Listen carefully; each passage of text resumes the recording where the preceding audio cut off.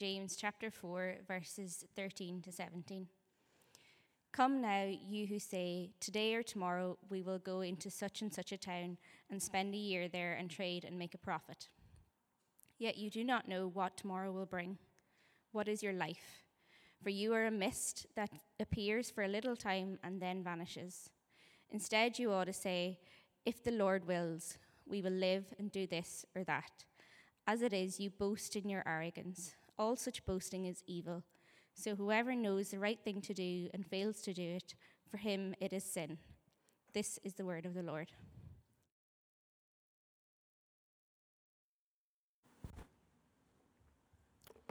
Thanks, Kate. Cool. So we're going to finish chapter 4 of our study in James. Hopefully you have a Bible, you can open up there and follow along.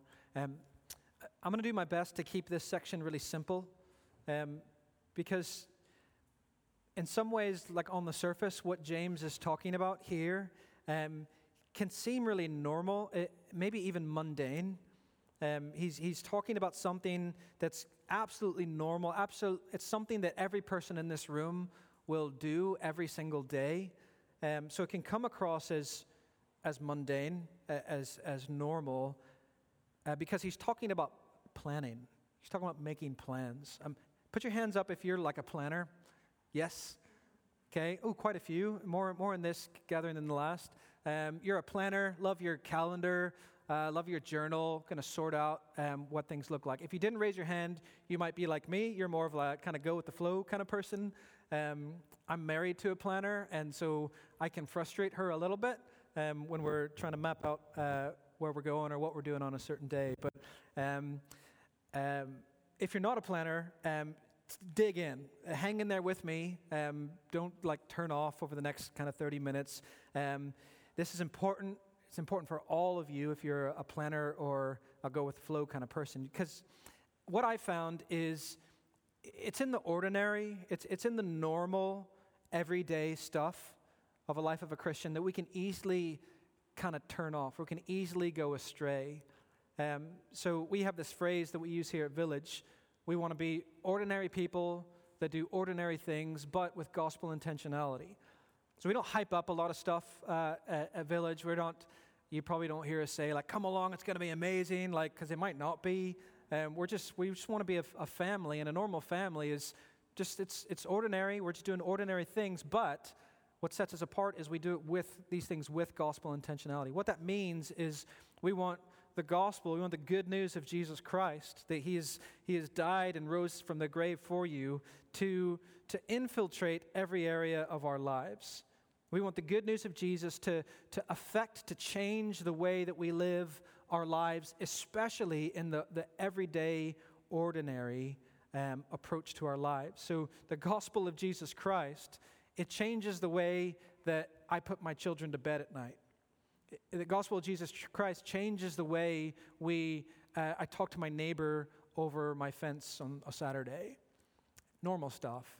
It changes the way that we spend our money on our weekly shopping.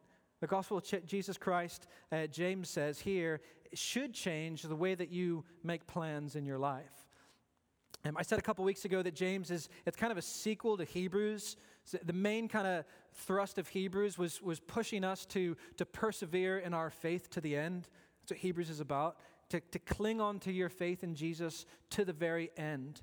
And so James is kind of a sequel to that. He picks that theme up and he starts to put flesh on it. James is saying, here's what that actually looks like. Here's what it looks like to live out your faith in Jesus. Here's a picture of a faith that works. Here's what it looks like to be someone who doesn't just hear the word, but actually does the word, that puts it into action. So it's a real practical letter, James is. And here at the end of chapter 4, he's getting really practical. He says there's an earthly way to make plans. It's kind of this unspiritual way to make plans. And then there's this heavenly, dare we say, a gospel-shaped way to make plans. And let me read the text one more time because it's pretty short. James 4, verse 13. Come now, you who say, today or tomorrow we will go into such and such a town, spend a year there, and trade and make a profit. Yet you do not know what tomorrow will bring. What is your life? For you are a mist that appears for a little time and then vanishes. Instead, you ought to say, if the Lord wills, we will live and do this or that.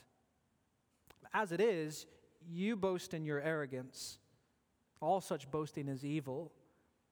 So whoever knows the right thing to do and fails to do it, for him it is sin.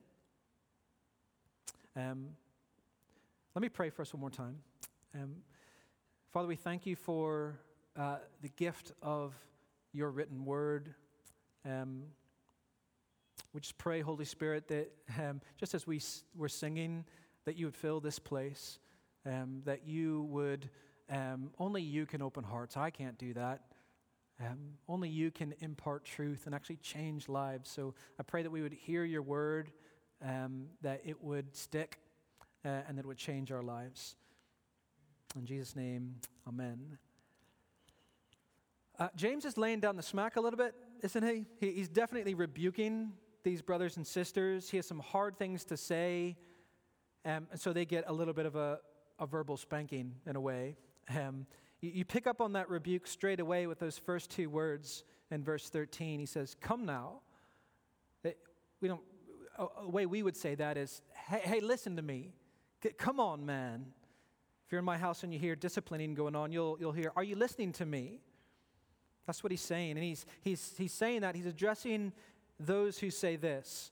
Well, today or tomorrow we'll go into such and such a town, spend a year there, trade, and make profit. So the example that he's given here is these, they're probably Christian merchants. They're definitely merchants, they're business people, and they're probably most definitely Christians. You get that by the way he talks to them, by what he's calling them to do. These are believers who are conducting business, and it's almost like we get this kind of peek into a business meeting, a peek into a planning session. They're planning out their next business endeavors. And firstly, it's important for us to understand what he's rebuking them for. This text isn't necessarily like this kind of anti-capitalism text. He's not talking about the evils of making money here. He's not even rebuking them for wanting to make money. He's not saying it's sinful to want to make a profit. He isn't even rebuking them for trying to make plans. I was trying to think of an equivalent to this. A lot of you are, you went to university possibly. I'm going to go to this university in this city for 3 or 4 years, and then I'll move on and hopefully find a job. Or some of you might be looking for a job. I might, look in the wanted ads and look for a job, and just trying to map things out a little bit and make a plan. Planning isn't what James is rebuking them for. What we see happening here is this, and I think this is something that we do as well, is we try to exert some kind of control over our own circumstances. We try to exert some sort of control over our lives, over our circumstances, and the way we often do that is by planning. We make plans, sometimes for some of you in great detail. And in many ways, that's completely normal, isn't it? In many ways, you'd say that's completely responsible.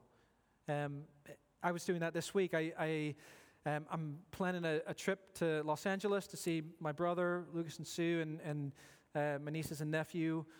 If you're planning a trip like that, you need to organize yourself. I opened my calendar, chose some dates, looked at some flights, just kind of planned when I wanted to go, when the best time to do that was, booked some flights.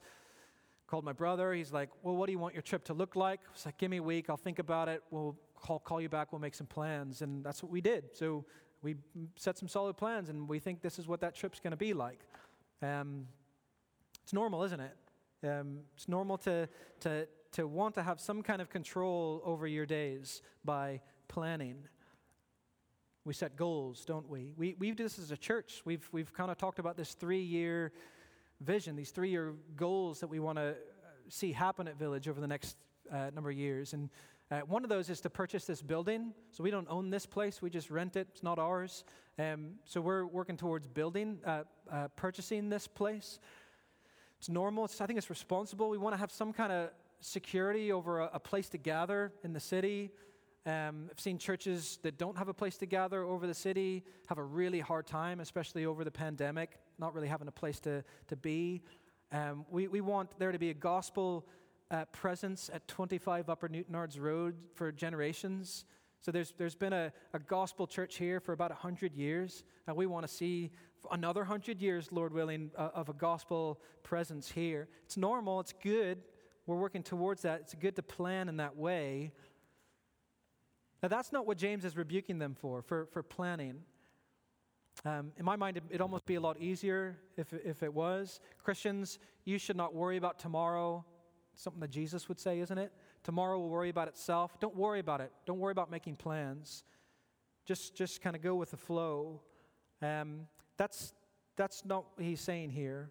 My point is we all plan. It's normal. It's responsible. And it's not what James is rebuking them for.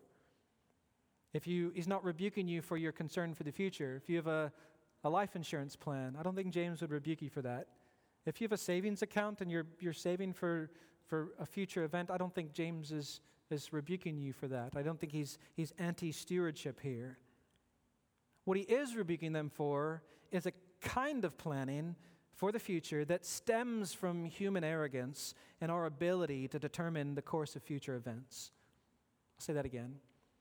What James is rebuking them for is a kind of planning that stems from human arrogance and our ability to determine the course of future events.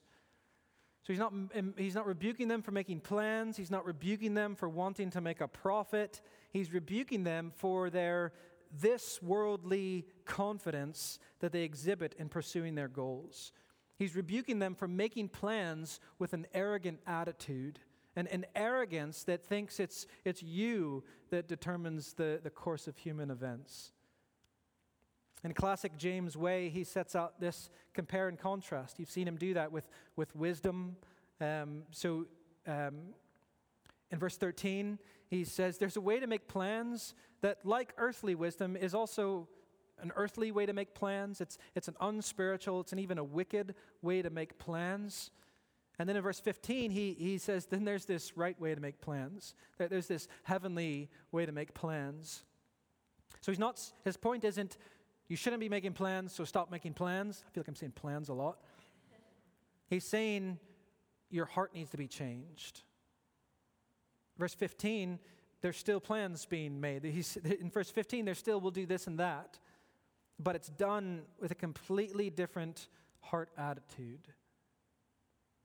In verse 13, he's saying there's a natural way to make plans. There's this way for every person in the room that there's this natural way that you will want to make plans, that you'll want to approach making goals and mapping out your life. And he says the natural way we do that is fundamentally wicked. It's evil, it's arrogant, it's boastful. That's what he says in verse 16. James can be very direct. So when you get to verse 17, he says, whoever knows the right thing to do and fails to do it, for him it is sin. And I don't know about you, when I first read that verse almost seems a bit out of left field. You're like, are you out of context here, James? What's that verse saying? But he's in context. And notice that word so at the start of verse 17. That word means therefore. It's this connecting word. He's connecting what he says in verse 17 with what he says about this evil way of making plans for your life. Tim Keller says verse 17 shows us that there's this sin that is so big in your life. There's a sin that's so pervasive that you don't even see it anymore. It's so big, and the reason you don't see it anymore is because to commit this kind of sin, you don't have to do anything. You don't have to make an effort at it. You don't have to exert any kind of energy at all to commit this kind of sin. You commit it simply by just going with the flow. Theologians call this kind of sin a sin of omission. There's sins of commission. You've committed this sin that you shouldn't be doing. You've broken one of the 10 commandments. And then there's these sins of omission. You're just not doing what you should be doing. They're subtle, aren't they? There's no effort needed at all to sin in this way. You sin by simply not doing anything at all. And verse 17, he's saying that this sin that's so big, that's so pervasive, that you don't see anymore, you're committing it because it's just what happens naturally. And that the sin that he's talking about here in that section is you're just going about your life. You're just making plans in your life, but you've completely forgotten God. You're living your life as if you're the one who's in control of it. You're living your life as if you're the one mapping it out, as if you are the one to decide what to do with it. You're living your life as if you've forgotten God. That's the big sin he's rebuking them for here. Another label we could put on it, another way to think about it, is practical atheism. James would say it's not enough just to say you believe Jesus is Lord. You have to be able to show it in your life. You have to show it by the way that you live out that faith. And he's saying these believers here, they might give lip service to God. They might say they believe the gospel, but the way they are actually living, the way they're actually planning out their lives, they're doing it as if God didn't exist. You can say you believe that Jesus is Lord, Christian, at the same time as living your everyday life as if you're a practical atheist. These brothers and sisters have forgotten him. That's what James is rebuking them for. He's saying one of the biggest, most pervasive sins you can commit in your life is simply to forget God. To simply go about your life and live as if he didn't really exist. You're not necessarily breaking a bunch of commandments, these sins of commission. It's these subtle sins of omission. You're just living as if he didn't exist. How often does that describe our life? Does that describe your week? What's the first thing you did when you got up in the morning? Maybe reach for my phone, scroll through it, open my calendar. What's today hold? Get up, shower, breakfast, get kids ready, normal stuff. Maybe chat with your roommate or your friend or your spouse about your plans for the day. And go about your day and really live it as if God didn't really exist. There's no reference to him at all in our everyday lives. If we're completely honest, we can go a while and do that. We can go hours in your day. You can go days without any reference to him. Maybe for you, you're thinking, Flip, maybe last Sunday, since I was sitting in that chair, since I've really given him any quality thoughts. Here's what he's rebuking them and us possibly for, is living or working or planning or operating without continual and relentless reference to God intellectually and emotionally. Say that again. He's rebuking them for living or working or planning or operating without continual and relentless reference to God intellectually and emotionally. Tim Keller says the sin here is this failure to connect what you're doing in your life with what God has done for you. It's this failure to connect what you're doing, what you're thinking, what you're feeling with what he has done for you. It's a failure to connect it with the gospel. James isn't rebuking them for planning. He's not rebuking them for profit making. He's rebuking them for their exclusion of God. They planned as if they themselves were omniscient, omnipotent, and invulnerable. Simply put, they planned as if they were God.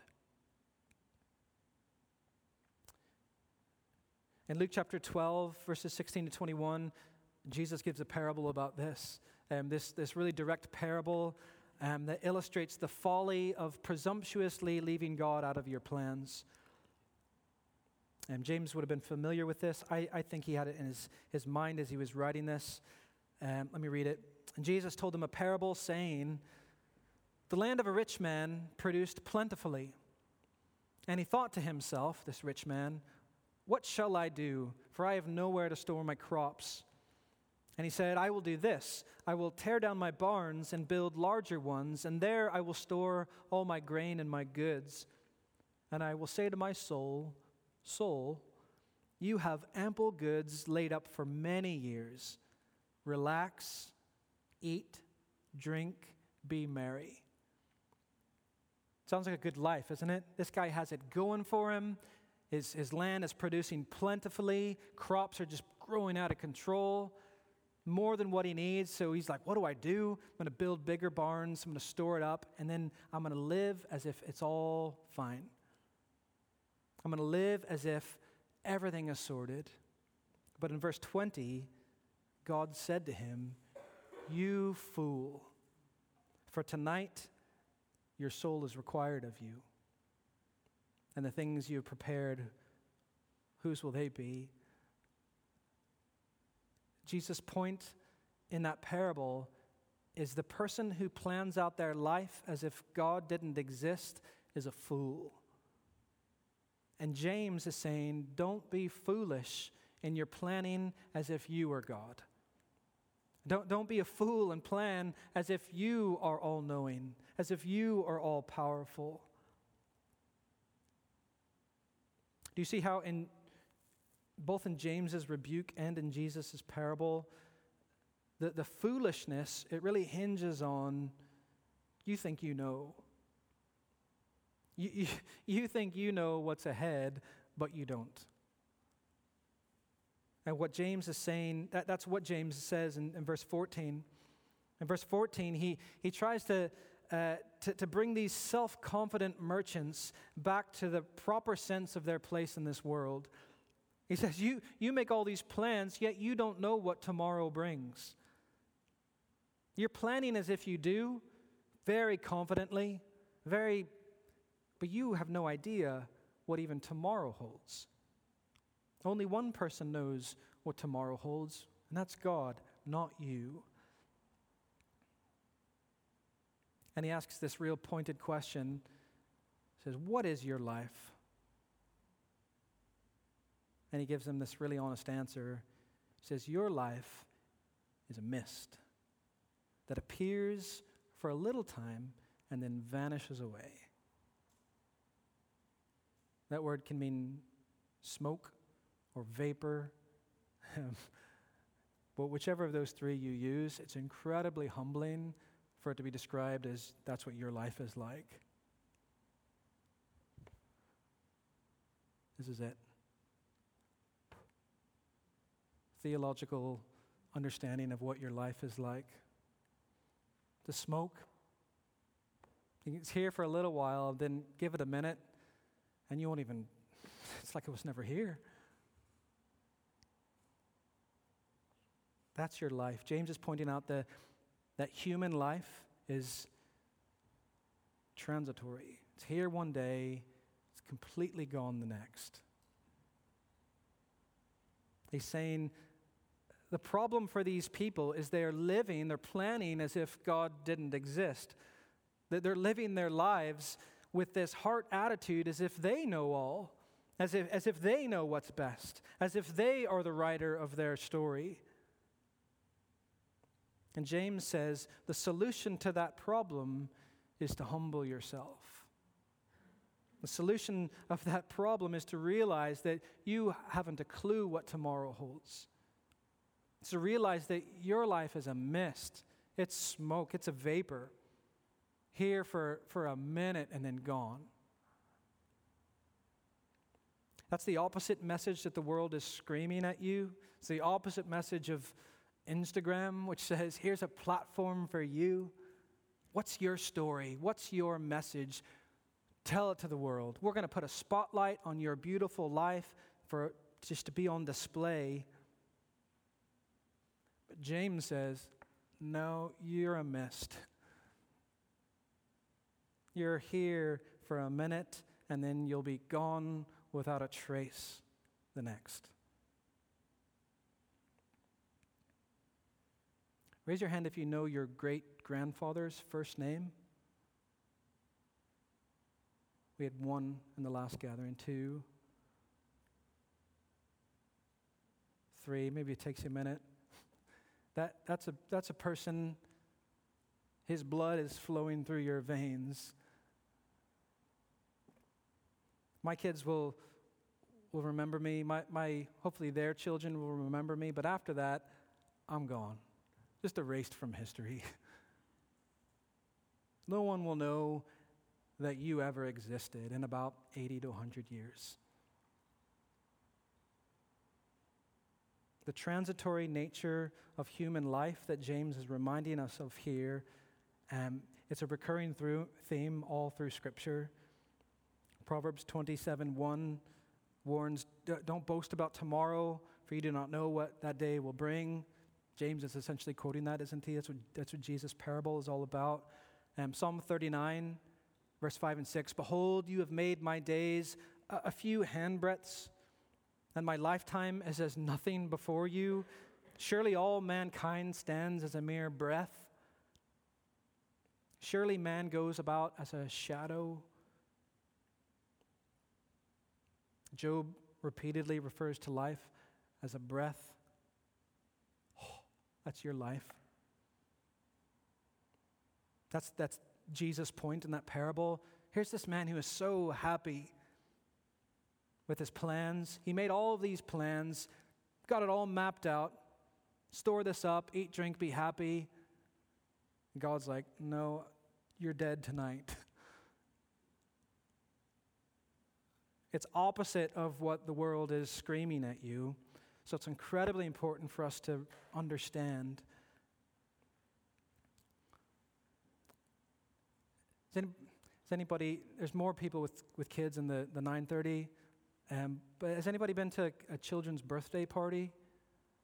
Not as a child yourself, you've all been to a child's birthday party, but as an adult, especially if you have small children and you're bringing them to someone's birthday party, here's a scene that can happen. At a birthday party, there's party favor bags. It's like a plastic bag with like a plastic whistle that'll last maybe a day, maybe a notepad with a little pencil and some gummy sweets in it. That's what you get when you go to a birthday party as a kid. If it's your birthday, you have a table full of presents, don't you? And here's a scene you might come across at a birthday party is a child holding their plastic whistle bag but looking over at this table full of presents and thinking, this isn't fair. I want that, but I'm stuck with this. There's 2 options for the parent of that child. Option 1, if you want to raise a child who is self-centered and sees themselves as the center of the world, you will say, I'm so sorry, honey. Let's go to Smith's right now and we're going to buy you some presents too. The other option, if you want to raise a child who understands what James is saying, you'll get down and you'll gently and lovingly say, it's not your party. It's not your party. That's what James is trying to remind us here. Your life, your world, this universe is not your party. You've been invited to the party of another. Everything in this universe, every good thing that you've been given, every physical thing you will see, it's meant to celebrate the existence and the glory of another. This story that's unfolding, it's not your story. You're part of it. You're part of the story. You're an important part of the story. Okay, you are made in the image of God. You have value. You have dignity. You're an essential part of the story, but the story is not about you. Your life is missed. It's absolutely vital that we understand that truth and that we live in light of it. Living in light of that truth is what James describes in verse 15, where he says, instead, you ought to say this. Instead of what? Instead of how they were planning in verse 13, planning as if God didn't exist. Instead of that, James says, you should be saying, if the Lord wills, we will live and do this or that. So again, James isn't saying stop making plans, because in verse 15, there's still plans being made. There's still, we'll do this and that. But he prefaces those plans with, if the Lord wills. So their plans are contingent on God and his plans, his will. If it's in his will, then we'll live and we'll carry out our plans, but only if it's in his will. Do you see the difference there? One scholar wrote this: the scriptures give many marks of a true Christian, such as love to God, repentance from sin, humility, devotion to God's glory, prayer, love for others, distinction from the way of the Lord, growth, but nothing more clearly summarizes the character of a genuine believer than a desire to do the will of God. You see this all through Scripture, that the truest mark of a genuine Christian is they are someone who desires to do the will of their Heavenly Father. Psalm 40, verse 8, David wrote, I delight to do your will, O my God. Your law is within my heart. Psalm 143, verse 10, teach me to do your will, for you are my God. Jesus taught in Mark 3, whoever does the will of God, he is my brother, sister, and my mother. He's my family. Or in Matthew 7, that sober warning in the Sermon on the Mount, where Jesus says, not everyone who says to me, Lord, Lord, will enter the kingdom of heaven, but he who does the will of my Father who is in heaven will enter in. Peter exhorted Christians to live the rest of their time in the flesh, no longer for the lusts of men, but for the will of God. John describes believers like this, as those who do the will of God and live forever. The greatest example of this was Jesus himself. So even for Jesus, this wasn't something that he just called you to do. It's something that he lived out in his life and exemplified. In John 6, verse 38, he defines his messianic mission when he said, I've come down from heaven not to do my own will, but to do the will of him who sent me. And even in his darkest hour, in that agony of Gethsemane, he's facing the awful reality of the cross. What does he pray? My Father, if it's possible, let this cup pass from me. He's not looking forward to the cross at all. But then he says, nevertheless, not my will, but yours be done. Jesus perfectly modeled this most essential element to a relationship with God, which is obedience to his will, not your will. Notice he's saying it's not enough simply to recognize that your life is transitory and uncertain. You need to recognize that, but it's not enough, because that's not even especially religious. Ask any atheistic scientist and they'll tell you the same. In the grand scheme of the universe, you are nothing. So the recognition that your life is a mist, a vapor, a smoke, it's not enough, which is why James calls them to go even further, which is he calls them to recognize that their lives are in the hands of God. Notice he says, if the Lord wills, rather than simply if God wills. So in James's time, there weren't a lot of atheists or agnostics. Pretty much everyone believed in a God or gods of some sort. So that phrase, if God wills, or if the God's will, was pretty common. So that's why James says, if the Lord wills. He's talking about Yahweh. He's coming back to the God of Abraham, Isaac, and Jacob. He's saying the one true God, if it's in His will, then we will live and do this and that. And hear what he's saying. Notice he's not saying, if the Lord wills and we continue to live, then we'll do this and that. It's important that you hear where the then is placed in this sentence. It's not, hey, these are the two things that need to happen first. The Lord wills it and we continue to live, then we'll carry on our plans. That's not what he says. He says, if the Lord wills, then we will live and do this and that. So you have to read that in light of his reference that he just made to your life being a mist. James makes the continuance of life itself contingent on God. You whose life is a mist, you who are here for a little bit, then you vanish away. James says, even the continuance of your feeble life is contingent on God's will.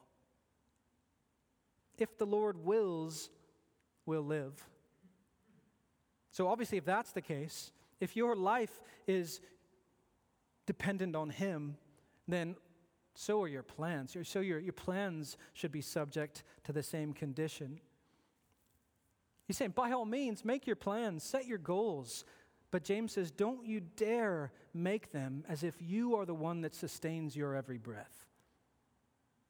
Don't you dare make those plans as if you are the author of your story.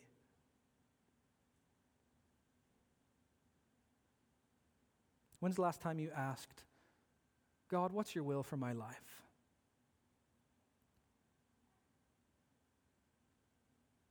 When's the last time you asked that? How do you want to use me? What's your will for me today, tomorrow, over the next year?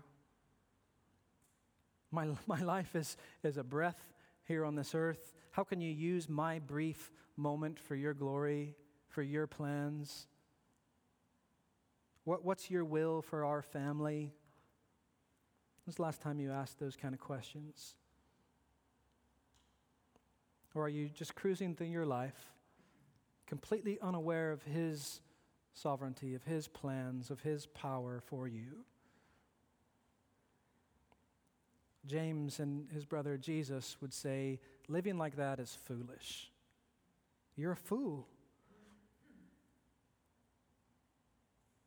When's the last time you asked, God, what's your will for my life? Let me warn you, it's a dangerous question to ask. It could bring a lot of change in your life. It'll definitely bring sacrifice. Your plans may change. They might not. They might not change drastically. The Lord is still going to continue to call solicitors and teachers and builders and accountants. Your plans might not change, but that's not James's point. The change that James is calling for in the lives of his brothers and sisters here is a change of what's in their heart. It's this internal change. It's a change of their attitude. The natural way of planning out, in verse 13, he says it's evil because you're boasting in your arrogance. You're planning as if you are God. The change he's calling for here is for humility. To recognize your place in the world. To recognize that you are a mist. That your life is dependent on the will of God. So James says, change your attitude in the way you are making your plans. Paul's a great example of this. Read his letters. He's always making plans. He's always stating his desires, but they're always subject to the will of God. I'm going to come be with you if the Lord permits it. I'm going to send Timothy to come be with you. He's going to bring you this. Hey, have him bring my coat back. Like he's thinking about the future. I'm going to come be with you, but always if the Lord wills. how Jesus taught us to pray. Our Father in heaven, hallowed be your name. Your will be done on earth as it is in heaven. Calvin says James is urging that we do nothing without the permission of God. Which makes you kind of bristle a bit, isn't it? Because we want to be our own masters. We want to be autonomous. He's saying, nah, we do nothing without seeking God's permission, without seeking His will first. Because our highest priority as followers of Jesus is His will, not ours. And be aware of the danger of the legalism of this text. So there's nothing magical about those words, if the Lord wills, Lord willing. Those aren't magical words that you just kind of tack on to everything you say. He's not saying add those words and then you'll be fine. That's called legalism. Okay? Here's what you need to do it and you're fine. No, James is calling for a heart transformation. He wants us to adapt this attitude that's expressed by saying those words as a fixed perspective from which we view all of life. Let me say that again. He wants us to adapt this attitude expressed by those words as a fixed perspective from which we view all of life. What do you say about the speech, the tongue? What comes from your tongue? It's simply a reflection of what's in your heart. And he's saying the same thing here. Say the words. Say them. That's fine. Lord willing. But what I want you to do is adopt the attitude of those words as a fixed perspective from which you now view all of life. That's our perspective. Not my will, but yours be done. Here's the bottom line. Here's what James is really talking about. He's talking about grace. He wants you to recognize God's grace in your life. He doesn't want you simply to sprinkle magical words through your pious life. He wants you to recognize that all of life is grace from God. That's the core of what James is really getting across here. And when you recognize God's grace, there's one thing that it will bring, and it's always humility. That's what James wants you to recognize. The fact that you are alive, the fact that your heart is beating right now in your chest, the fact that you woke up and you are still breathing, that is God's grace in your life. If God gave us what we deserve, we'd be wiped out. It's only by God's grace that we are alive, that you're living, that you're here today. And it's from that perspective, having that perspective of your fragility, that perspective that you are a mist, that your living is completely dependent on Him. Having that perspective of His grace, it changes the way you live your life. So when you sink down into despair, when you get deeply disappointed with the way life is going, you must remember that all of this is grace. You woke up this morning because of God's grace. You have reason to rejoice. But on the flip side, when things start going really well, when your life starts to look like that rich man in Jesus' parable, when your life is producing plentifully, when people are congratulating you on how fantastic things are, you need to remember that all of life is God's grace. It's not your party. It's about Him. It's about His glory, not yours. You don't deserve any of the good things that come your way. None of this is possible without God's grace. So in those moments, whether you're in the deep valley of despair or whether you're on the mountaintop rejoicing, don't you dare forget that it's God's will, that it's His grace in your life, that you are a mist, and it's Him carrying you through by His grace. Having that kind of perspective on life will change your attitude. It will change the way you think about life. It will change the way you make plans in your life. Doesn't mean all will be grand. Doesn't mean you'll never worry again. Doesn't mean you'll not still experience loss. You'll not still experience sadness or hurt. It also doesn't mean you'll stop making plans and setting goals. But when you remind yourself that it's all by God's grace, that's all according to His will, it'll keep you from getting puffed up and arrogant when things are going your way, but it will also keep you from sinking down into that pit of despair when things get hard. It's all by God's grace. James is calling us to a practical and a functional God-word life. You've got to recognize that the sin in your life, the sin in your heart, it pulls you in another direction. It's always going to pull you in another direction. Until the day you die, it's pulling you towards placing you at the center of the story, placing you at the center of your universe. And brothers and sisters, you need to recognize that you are not. As a blood-bought new creation whose life and purpose is now found in Jesus Christ, everything you do, even the normal, ordinary parts of your everyday life, those things should now be carried out with that underlying question, Lord, what's your will for my life? What are you doing here? How can I be part of your plan? How can I, in this moment, this ordinary moment, glorify you? How can I be part of what you are doing?